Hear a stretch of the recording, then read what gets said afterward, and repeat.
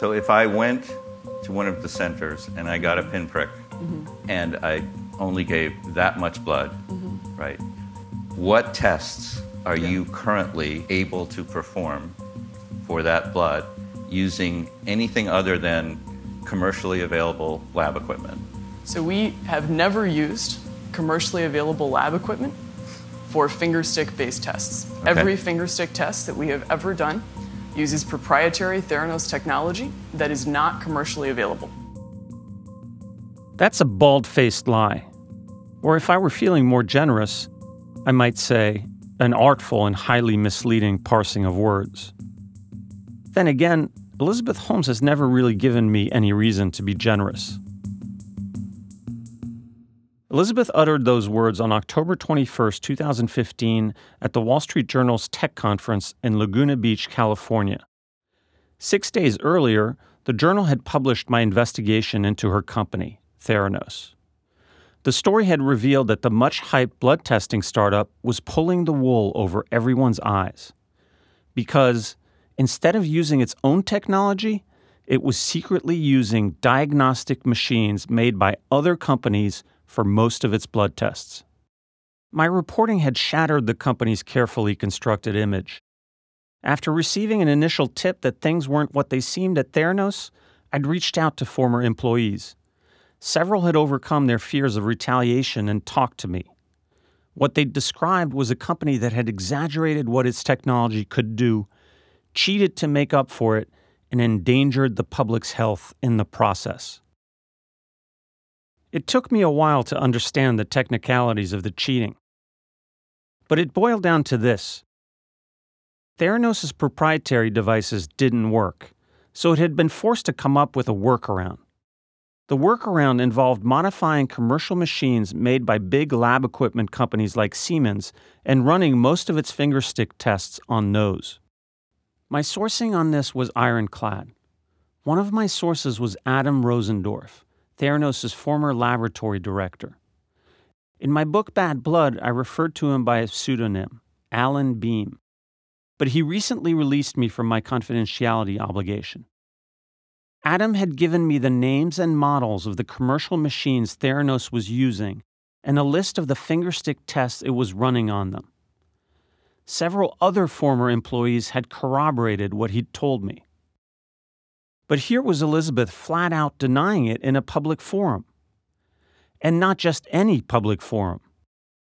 Earlier that year, months before any editor at the Wall Street Journal even knew about my story, Elizabeth had been booked by the paper to be one of the keynote speakers at its annual technology conference. After the publication of my story, there had been some doubt that she would show up. But she'd appeared on schedule at the Beachfront Montage Hotel in Laguna Beach, dressed all in black and escorted by her usual platoon of bodyguards. The conference was organized as a series of fireside chats with moderators. Elizabeth's session was with Jonathan Krim, the Journal's technology editor.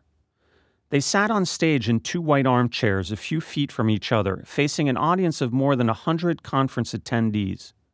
The interview was also being streamed live on the paper's website to thousands of Journal subscribers. Tense with nervous excitement, I tuned in from an editor's office in the Journal's Midtown Manhattan newsroom. I'd heard through the grapevine that she planned to come out swinging, and that's exactly what happened.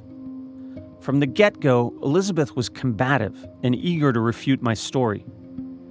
At one point, she called the Journal a tabloid. At another, she referred to me as some guy who'd reported, quote, false stuff. But I didn't think she would lie in front of a public audience. That seemed like too big a risk to take if, as I anticipated, the SEC and federal prosecutors opened investigations in the wake of my story. Elizabeth was being advised by David Boies, the legendary lawyer who worked for the powerful and connected. Surely he'd told her to be careful and steer away from any false statements that could later be used against her in a court of law. I was wrong. The lies came early and often. And none was bigger and more daring than denying Theranos used third-party commercial machines for its fingerstick tests. Elizabeth told it not once, but 3 times. The first time, you already heard. It was less than 3 minutes into the interview. The second time, 5 minutes later, she was even more adamant.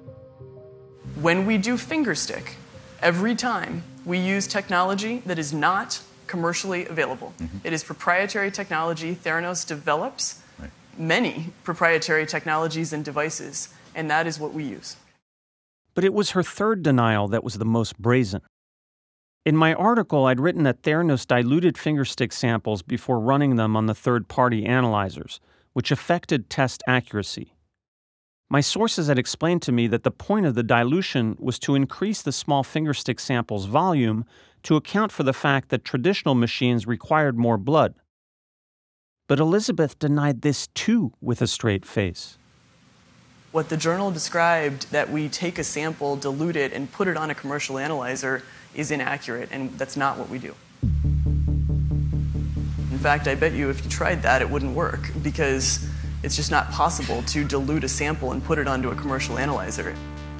I was amazed by her chutzpah, and I wasn't the only one.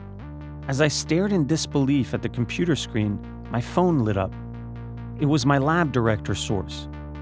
"I can't believe what she just said," he wrote. The only way I could wrap my head around it was that Elizabeth must have felt she had no choice. Over the previous 2 years, she'd raised more than $700 million and rocketed to fame. And she'd done this by pretending that Theranos was using its own revolutionary technology. Admitting that wasn't the case would have punctured that myth and made a lot of people very angry.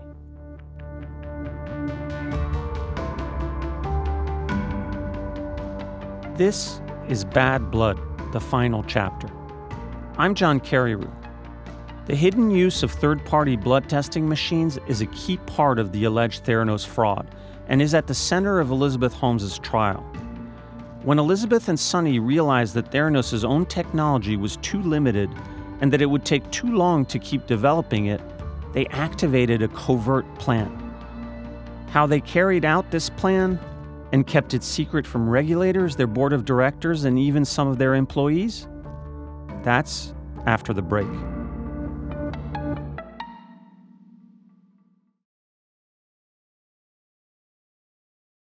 I'm often asked when the alleged Theranos fraud began in earnest.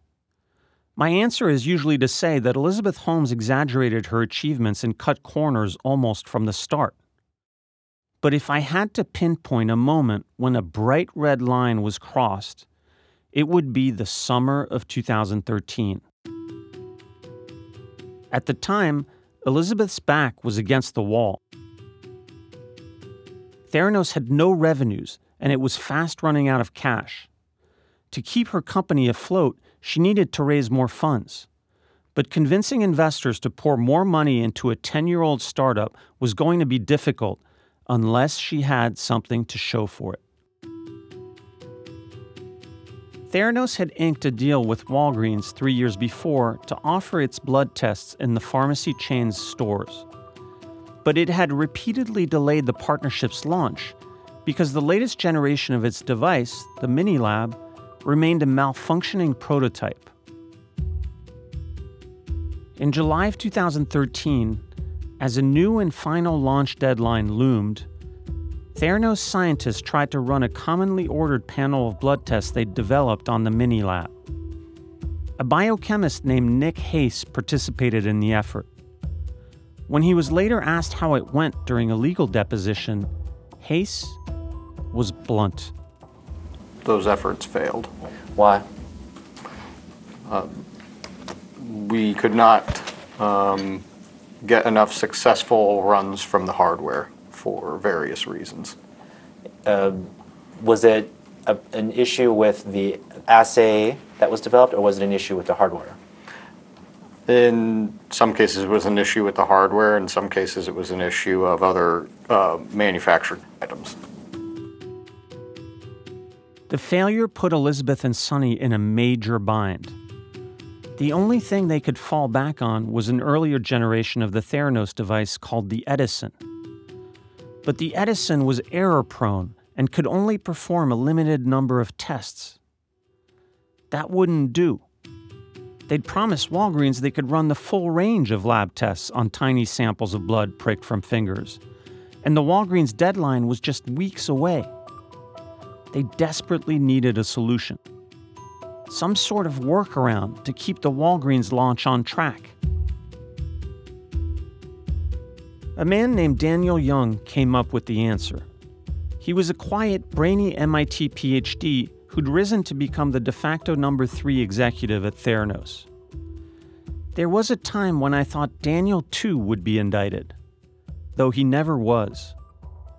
Elizabeth and Sonny made the big strategic decisions, but it was Daniel who came up with the clever technical solutions when challenges arose. During a meeting, Daniel proposed modifying several commercial analyzers the company already used in its lab for regular venous testing. One of them was a hulking machine the size of 2 office copiers put together called the Siemens ADVIA 1800. Siemens is one of the world's biggest diagnostic equipment makers. If you had your blood drawn sometime in the past year, chances are it was tested on a Siemens analyzer. Elizabeth gave Daniel the go-ahead. One of Daniel's reports, Sam Gong, became the person in charge of hacking into the ADVIA. Gong, who had a PhD in physics, spent hours observing the machine's workings and filming it with his iPhone camera. The effort became known internally as the ADVIA project, and as Gong later testified in a deposition, he was asked to keep it secret. I was told not to talk to people about the project. You were told not to talk to people about the project? Correct. By whom? Daniel Young. Did he say why? No. Elizabeth kept close tabs on the project, according to Gong. She checked in on the progress every now and then. With you? Yes. How would she check in with you? There were some meetings and email exchanges. Elizabeth and Sonny set a deadline of September 9, 2013, by which the ADVIA project had to be completed. That was the day Theranos planned to launch its partnership with Walgreens, which left less than 2 months to complete the modifications. Even assuming the deadline was met, there would be no time to properly test the changes before live patient samples started arriving. Nick Hayes, who'd been reassigned to the project, didn't think the deadline was reasonable. It was a very aggressive timetable. What kind of hours did you have to work to meet that timetable? Double-digit hours per day, 7 days a week. You and everyone on the team? Most of us. Theranos became a pressure cooker that summer. Elizabeth and Sonny let it be known that the early September deadline was non-negotiable. Sonny monitored the times workers arrived in the morning and left at night to make sure no one was slacking off. Hayes testified that Elizabeth sometimes asked for updates several times a day. Some on the project worried that they'd be fired if Elizabeth and Sonny's demands weren't met. There was fear of job security and other, I don't know if punishment or reprisal is the right word. Some employees had ethical concerns about what was going on. One of them, a woman named Sarika Gangakedkar, who led a team that had spent years trying to develop tests on the Edison, testified at trial that she was uncomfortable with what the company was doing.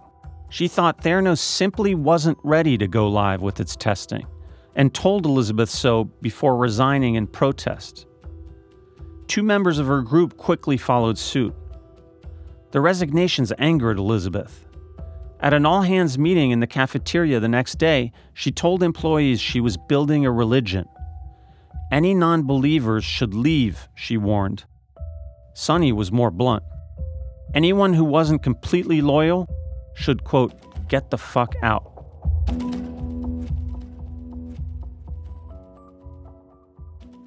The ADVIA project ran into problems. One of the key ingredients of a blood test is its reagents. These are compounds that spark a chemical reaction when they're mixed with the blood. The chemical reaction in turn triggers a signal, such as an emission of light or a color change, from which the concentration of a substance, say cholesterol, can be deduced. Until it's mixed with a reagent, a blood sample is like a closed vault. But after the reagent is added, the vault opens up, and its contents are laid bare. At first, Theranos intended to use its own reagents on the Siemens machine. It had worked for years trying to perfect its chemistries for small blood samples, but it kept failing to get accurate results, even after repeated attempts. With Elizabeth and Sonny breathing down its neck, the team switched to using Siemens reagents. In other words, Theranos was no longer just piggybacking on Siemens's mechanical engineering, it was borrowing its biochemistry too. The switch to Siemens reagents made things better, but it still didn't solve the biggest problem the team faced. The Siemens machine was designed to work with regular-sized blood samples. And because of Elizabeth's obsession, the obsession she turned into Theranos' calling card, they only had a few drops of blood to work with. So the team made two other changes. The first was to create a smaller sample cup with a narrower bottom. That way, when the ADVIA's probe dropped down into the small fingerstick sample to suck it up, the probe would be closer to the cup's bottom, and less blood would be wasted. The second change was more significant and bound to affect the machine's results. They chose to dilute the small fingerstick samples to make them bigger. That is, give them enough volume to fit a machine designed for regular-sized blood samples drawn from a vein in the arm. And since the Siemens machine already diluted blood samples when it performed a test, this meant that the fingerstick samples were diluted twice. Once before they went into the ADVIA, and a second time inside of it. In his deposition, which was taken 2 years after the journal conference, Hayes described the dilution process. How a liquid sampling robot would pipe saline or deionized water into the fingerstick blood samples and then mix them. And then what would happen next? After that, samples were transported to the ADVIA for analysis. In other words, it's exactly what Elizabeth claimed Theranos did not do. What the journal described, that we take a sample, dilute it, and put it on a commercial analyzer, is inaccurate, and that's not what we do. But it was precisely what Theranos was doing, just like I'd reported.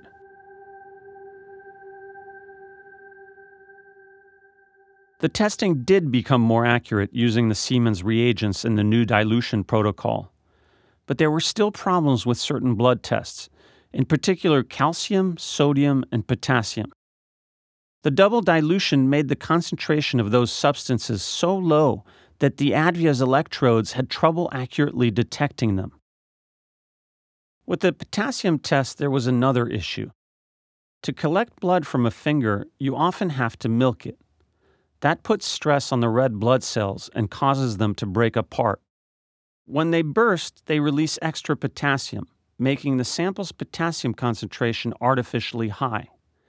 This phenomenon is called hemolysis, and it's a well-known side effect of fingerstick collection. The Siemens machine had a quality control step to check for hemolysis, but Sam Gong had disabled it when he'd hacked the ADVIA's software. In practice runs on blood pricked from the fingers of employees and family members, potassium results came back so high that Adam Rosendorf, Theranos' lab director, became worried. High potassium can be a sign of kidney failure and can result in a heart attack. If they received false elevated results, doctors would be rushing patients to the emergency room unnecessarily. Rosendorf testified at trial that he went to see Elizabeth in her office and asked her to delay the Walgreens launch. He said she was not her usual composed self. Instead, she was visibly upset and, quote, trembling. But she refused to push back the launch. She allayed Rosendorf's concerns by telling him they could fall back on regular venous testing if the problems continued, he said. The fact that she was trembling, though, that to me suggests she was nervous. She knew they were taking risks with patients' health. The Walgreens launch proceeded on schedule. At first, Theranos offered its blood tests in just one Walgreens in Palo Alto, so only a few patients were affected. But soon, it began expanding to dozens more stores in Arizona. With that expansion came many more test orders from many more patients, and before long, dire problems with some of those tests. That's after the break.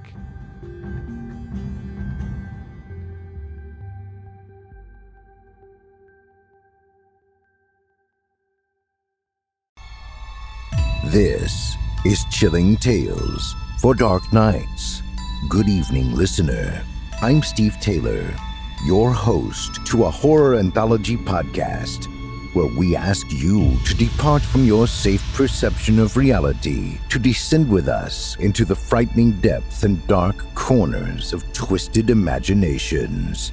With carefully curated original tales of terror each week, our deepest-rooted fears are brought to the forefront by a diverse cast of voice talent and masterfully eerie sound design that bring these stories to life. We'll give you tales of unnerving encounters with the occult, harrowing hauntings, and sinister seances that show just how darkness knows no bounds. Make sure to check out Chilling Tales for Dark Nights on Apple Podcasts, Spotify, or wherever you get your podcasts. If you're looking for a smoking gun, I can absolutely guarantee you, you will not find it. In October 2001, a series of letters filled with a deadly powder called anthrax were dropped into the U.S. mail system. What started as an unprecedented case turned into an unsettling mystery. Who sent these deadly letters? And why? From Campside Media and Sony Music Entertainment, I'm Josh Dean, and this is Cover Up Season 4, The Anthrax Threat. Available now.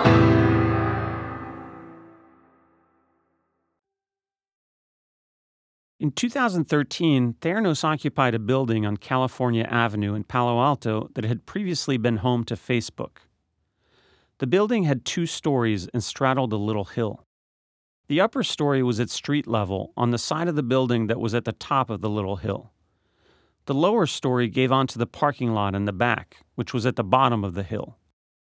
The company had divided its lab into 2 main areas.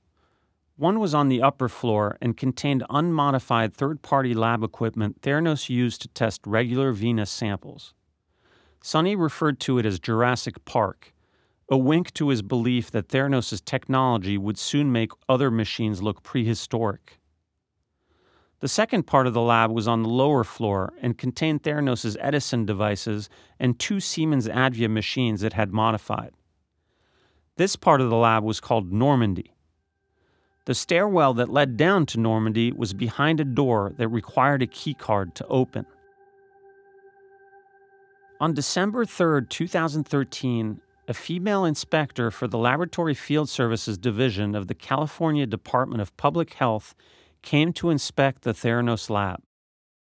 Before the inspection started, Sonny had let it be known that no one should enter or leave Normandy. Employees interpreted the directive to mean he didn't want the inspector's attention drawn to the door that led down to Normandy. If that was indeed Sonny's plan, it worked. The inspector didn't go downstairs. She only inspected Jurassic Park. At one point, Daniel Young, who'd been asked by Sonny and Elizabeth to chaperone her, sent Rosendorf, the lab director, this email. Let's not remind her about the downstairs lab unless she asks again. Just simpler if we can just show her the lab upstairs. That was Young himself reading the email in a legal deposition. The inspector didn't ask, and Theranos didn't tell. She wrote up a report highlighting some deficiencies in Jurassic Park that were easily addressed, and then left, unaware that she had missed half the Theranos lab. Regulators had blown their chance, and the company took full advantage. In the following days, Sonny ordered the lab to transfer dozens of patient tests to the 2 Siemens ADVIAs using the special dilution protocol. With so much of the testing now handled by the Siemens machines, Theranos needed to buy more of them, but it wanted to keep the purchases hush-hush. So it incorporated a shell company called Strategic Procurement Co., whose sole purpose was to buy third-party lab equipment on Theranos' behalf. Emails introduced at trial show that Elizabeth also ordered Rosendorf to conceal the alterations made to the ADVIAs from Siemens reps who came to service the machines. With the lab inspection out of the way, Theranos began expanding to Arizona. Dozens of its so-called wellness centers popped up in Walgreens stores throughout the Phoenix area, and thousands of patients began to flock to them. But soon, the problem with the potassium test reared its head again. Some of the fingerstick samples arriving from Arizona were pink, a clear sign of red blood cells bursting. And they had concentrations of potassium so high that their results only made sense if the patients were dead. To avoid reporting too many wrong results, Rosendorf instituted a threshold. If a patient's potassium test breached it, the result would not be reported. In April 2014, a doctor told a Theranos sales rep that he didn't trust the company's potassium test because it had returned an abnormally high result for one of his patients that was later shown to be wrong. The complaint was forwarded to Elizabeth. 2 months later, Rosendorf sent Sonny an email about continuing problems with the test. It said that Theranos had had to void 57 potassium results just in the previous 4 weeks, and that the test was clearly unreliable. Sonny replied that he agreed the issue needed to be resolved. He forwarded their exchange to Elizabeth. 3 months after that, in June 2014, Elizabeth's own brother, Christian Holmes, told her in an email, quote, "It's pretty obvious we have issues with calcium, potassium, and sodium," and suggested they halt reporting those tests. But that never happened. In spite of all this, Theranos opened a second lab in Phoenix. The Phoenix lab only tested venous blood samples on conventional lab equipment. The fingerstick testing remained confined to the California lab. But the two labs shared a software test order system, and Sonny, in his ever-present paranoia, worried it would give the Phoenix lab employees insight into the secret goings-on in California. So he gave a product manager named Max Fosk a special task. Were you ever asked to come up with names to help conceal the identity of analyzers? Objectiform. I was asked to come up with names for analyzers. By who? Sonny. Why? Objectiform. I can't recall the exact reasons, but it is something that I did. That was Fosk testifying in one of the investor suits filed against Theranos. Luckily for prosecutors, the reasons he claimed not to recall are spelled out in an email Sonny sent him on November 17, 2014. Copying 2 other employees, Sonny wrote, "Our goal is to hide all Normandy devices from Phoenix employees." Fosk was a college friend of Elizabeth's brother Christian and was thus viewed as someone who could keep things in the family, so to speak. Fosk drew up a list of code names to replace the real names of the third-party machines Theranos had modified. The code name he chose for the ADVIA was Avon, the name of a fictional drug dealer in the HBO series The Wire. Sonny didn't catch the reference and changed it to 18C. Once Fosk inputted the code names into the software system, the Phoenix lab employees couldn't tell what devices Theranos was using in the California lab for its fingerstick testing. Theranos' board of directors was as much in the dark as the Phoenix employees. Although it was an impressive group that included former cabinet members like Henry Kissinger, George Shultz, and Bill Perry, none of the board members had expertise in blood diagnostics. Most didn't even realize Theranos owned third-party analyzers. A few did, but they were told the company used them only for comparison purposes, to hone the accuracy of its tests. One former member of the board did eventually figure out what was going on. Channing Robertson, Elizabeth's chemical engineering professor at Stanford and her first mentor. He'd served on Theranos' board from the startup's launch in 2004 until 2013. After that, he'd become a paid consultant to the company. Holmes didn't let him in on her secret, but he started to piece it together when he got a fingerstick result for a hematology test. As he later explained in a sworn deposition, he knew the Edison couldn't perform hematology tests, so it had to have been done some other way. So, as I began to formulate this, I realized that the company had the ability in the CLIA lab to do a full hematology test on a finger prick of blood. And in connecting those dots, had to come to the conclusion that we must have modified third-party machines to take small samples. Robertson kept this realization to himself. Holmes paid him $500,000 a year in his role as a consultant, which may or may not have played a role in his silence. Had you ever talked to any of the directors about this? Well, I wasn't a director during this time, so no, I never met with any of them. Have you since ever talked to any of the directors about this? No. After my Wall Street Journal article came out on October 15, 2015, most of the board focused on the issue of the Edison's accuracy. They wanted Holmes to put out independent data showing that the Theranos device produced reliable test results. But one director, former Secretary of State George Shultz, felt she should also rebut another aspect of the article: Theranos' alleged use of third-party machines. You suggested that Theranos or Ms. Holmes state, quote, all of the tests are performed on Theranos-developed and produced machinery. Do you see that? Yes, I do. Okay. Did you believe that to be an accurate statement at the time that you wrote it? Yes. Okay.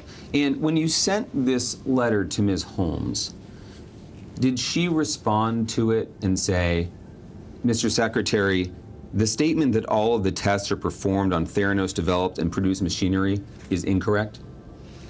I don't recall any statement like that.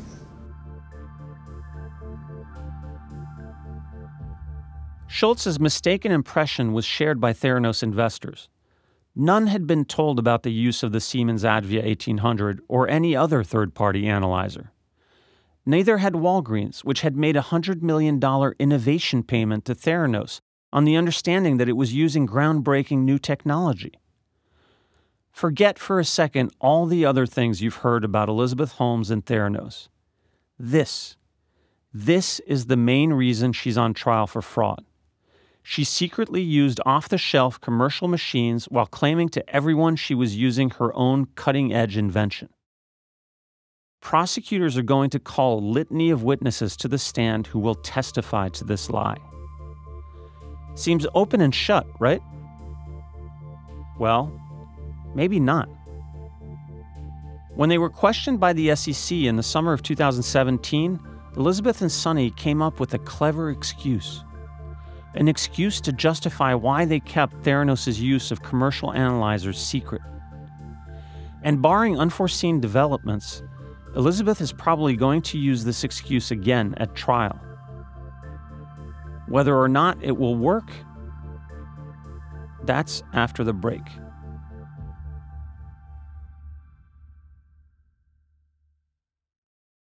What if you could become stronger, more resilient, cure disease, and all you have to do is get naked in the cold and breathe?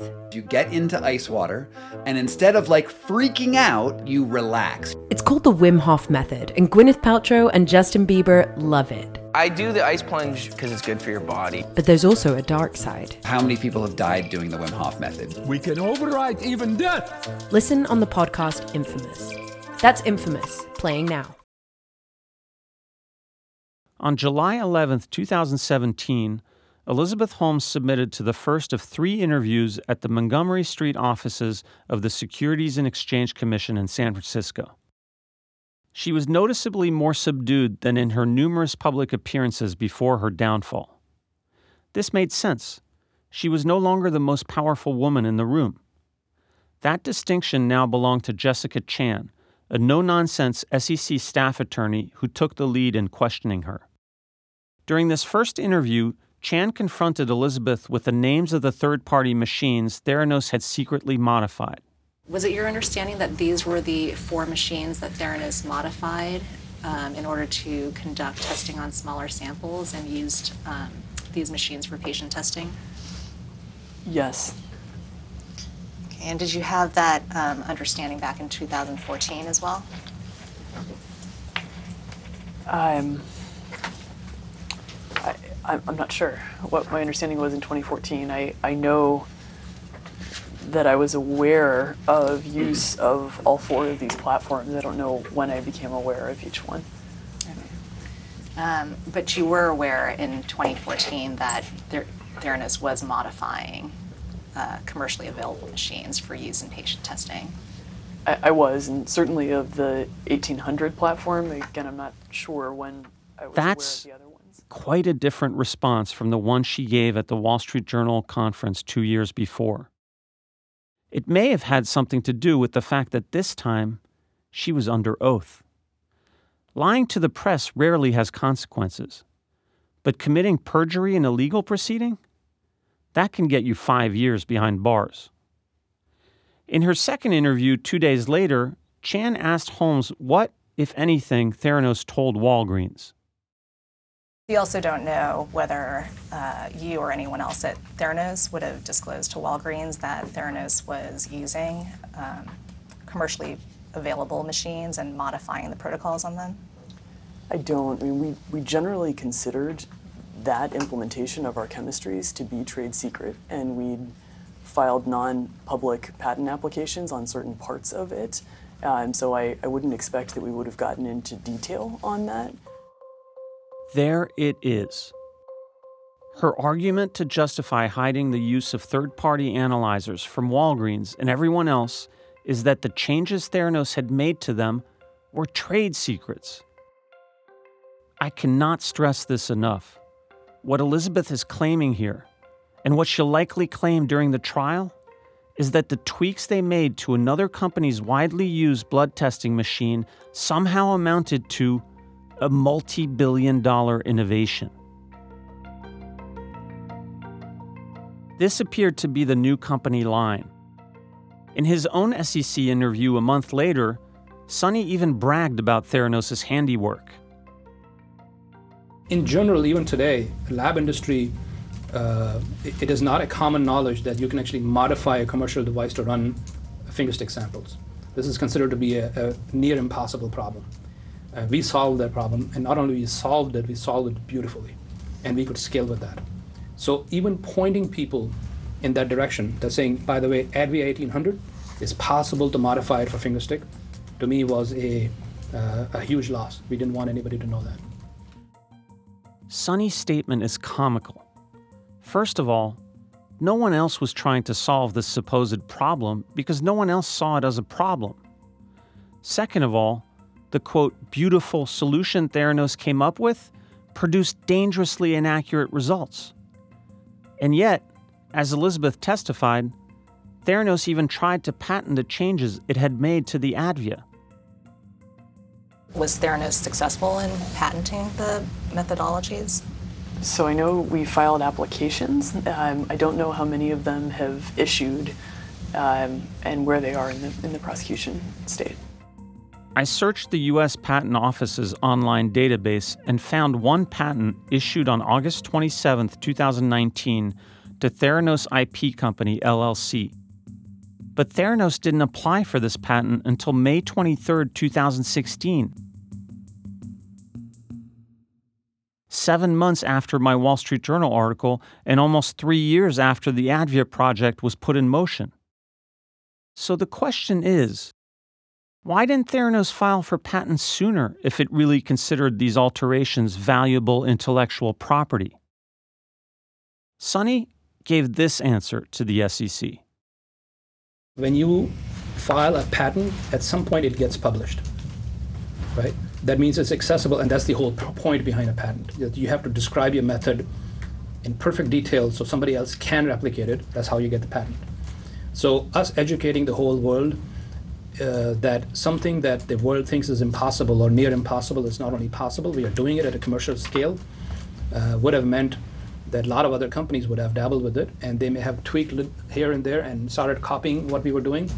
In his telling, once I came along and started digging around, this trade secret approach was no longer viable. In 2015, unfortunately, when the Wall Street Journal reporter reached out to us and he shared with us that some employee had shared with him what we thought was a trade secret, that we are doing the modified devices and so on and so forth, we met with our attorneys and we said, this is ridiculous. Now somebody knows. What should we do? We were trying to keep this a trade secret. And one of the first things we did was we tied up the patents, because now that the secret is out, you better patent it. All of this may ultimately be beside the point. What matters is whether the jury buys the notion that the changes Theranos made to the ADVIA amounted to real innovation, as opposed to a desperate, last-minute gambit to conceal the fact that its own devices didn't work. With that in mind, let's go back for a second to something Elizabeth said in one of her responses to the SEC. We generally considered that implementation of our chemistries to be trade secret. Our chemistries? Theranos wasn't even using its chemistries. It tried to, and they didn't work. So it tried again with Siemens reagents, which, to be clear, aren't Theranos R&D. In other words, the sum total of its value added was creating a smaller cup to hold the fingerstick samples, diluting them, and programming a few changes into the ADVIA's software. And just so we're clear, those tests still had accuracy problems. Because let's not forget, when all was said and done, Theranos was forced to void or correct nearly 1 million blood test results. Is that real innovation? I don't think so. I'd say it's tinkering with someone else's invention and making it worse. But it doesn't matter so much what I think, because there are some things that speak for themselves. One of them is that when Elizabeth learned I was investigating Theranos, she became strangely solicitous toward Sam Gong, the employee who led the ADVIA project. She sent him gifts at his home with little notes commending his work. I know this because he later told me about it when I ran into him at a book signing.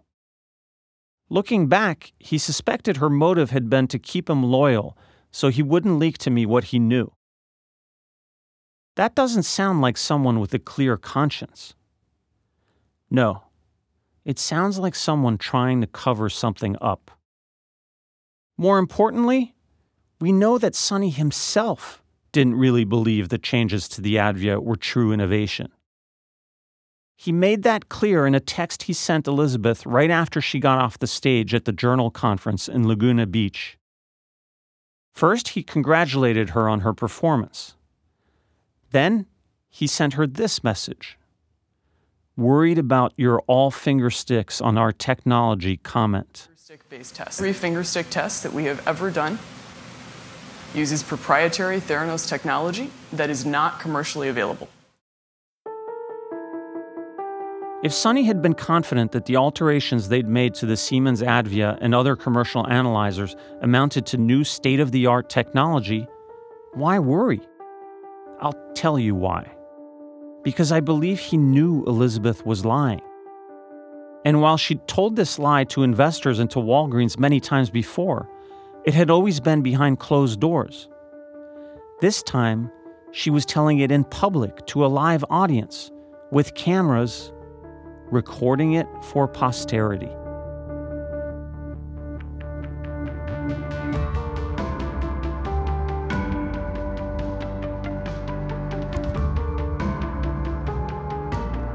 Bad Blood, the Final Chapter is a 3 Uncanny 4 production. The show is hosted by me, John Carreyrou. Our show is produced by Lena Richards, Rahima Nassa, and Jennifer Siegel. Emily Saul is our reporter. Jenny Kim is our production manager. Rachel B. Doyle edited. Laura Mayer is our executive producer. The show was mixed by Kevin Seaman. Casey Holford composed the theme music. I hope you've been enjoying Bad Blood, the Final Chapter, and I'd love to hear your thoughts on the show. Your feedback goes a long way. It helps us make the best show we can make and only takes a few minutes. Just head to badblood.fans on the browser of your choice to answer a few questions. We're looking forward to hearing from you. And if you like the show, head over to Apple Podcasts, Spotify, Stitcher, or wherever you get your podcasts and hit subscribe. Leave a rating and a comment while you're there. It really helps new listeners find the show. Thanks for listening. For 3 Uncanny 4, I'm John Carreyrou. We'll be back next week.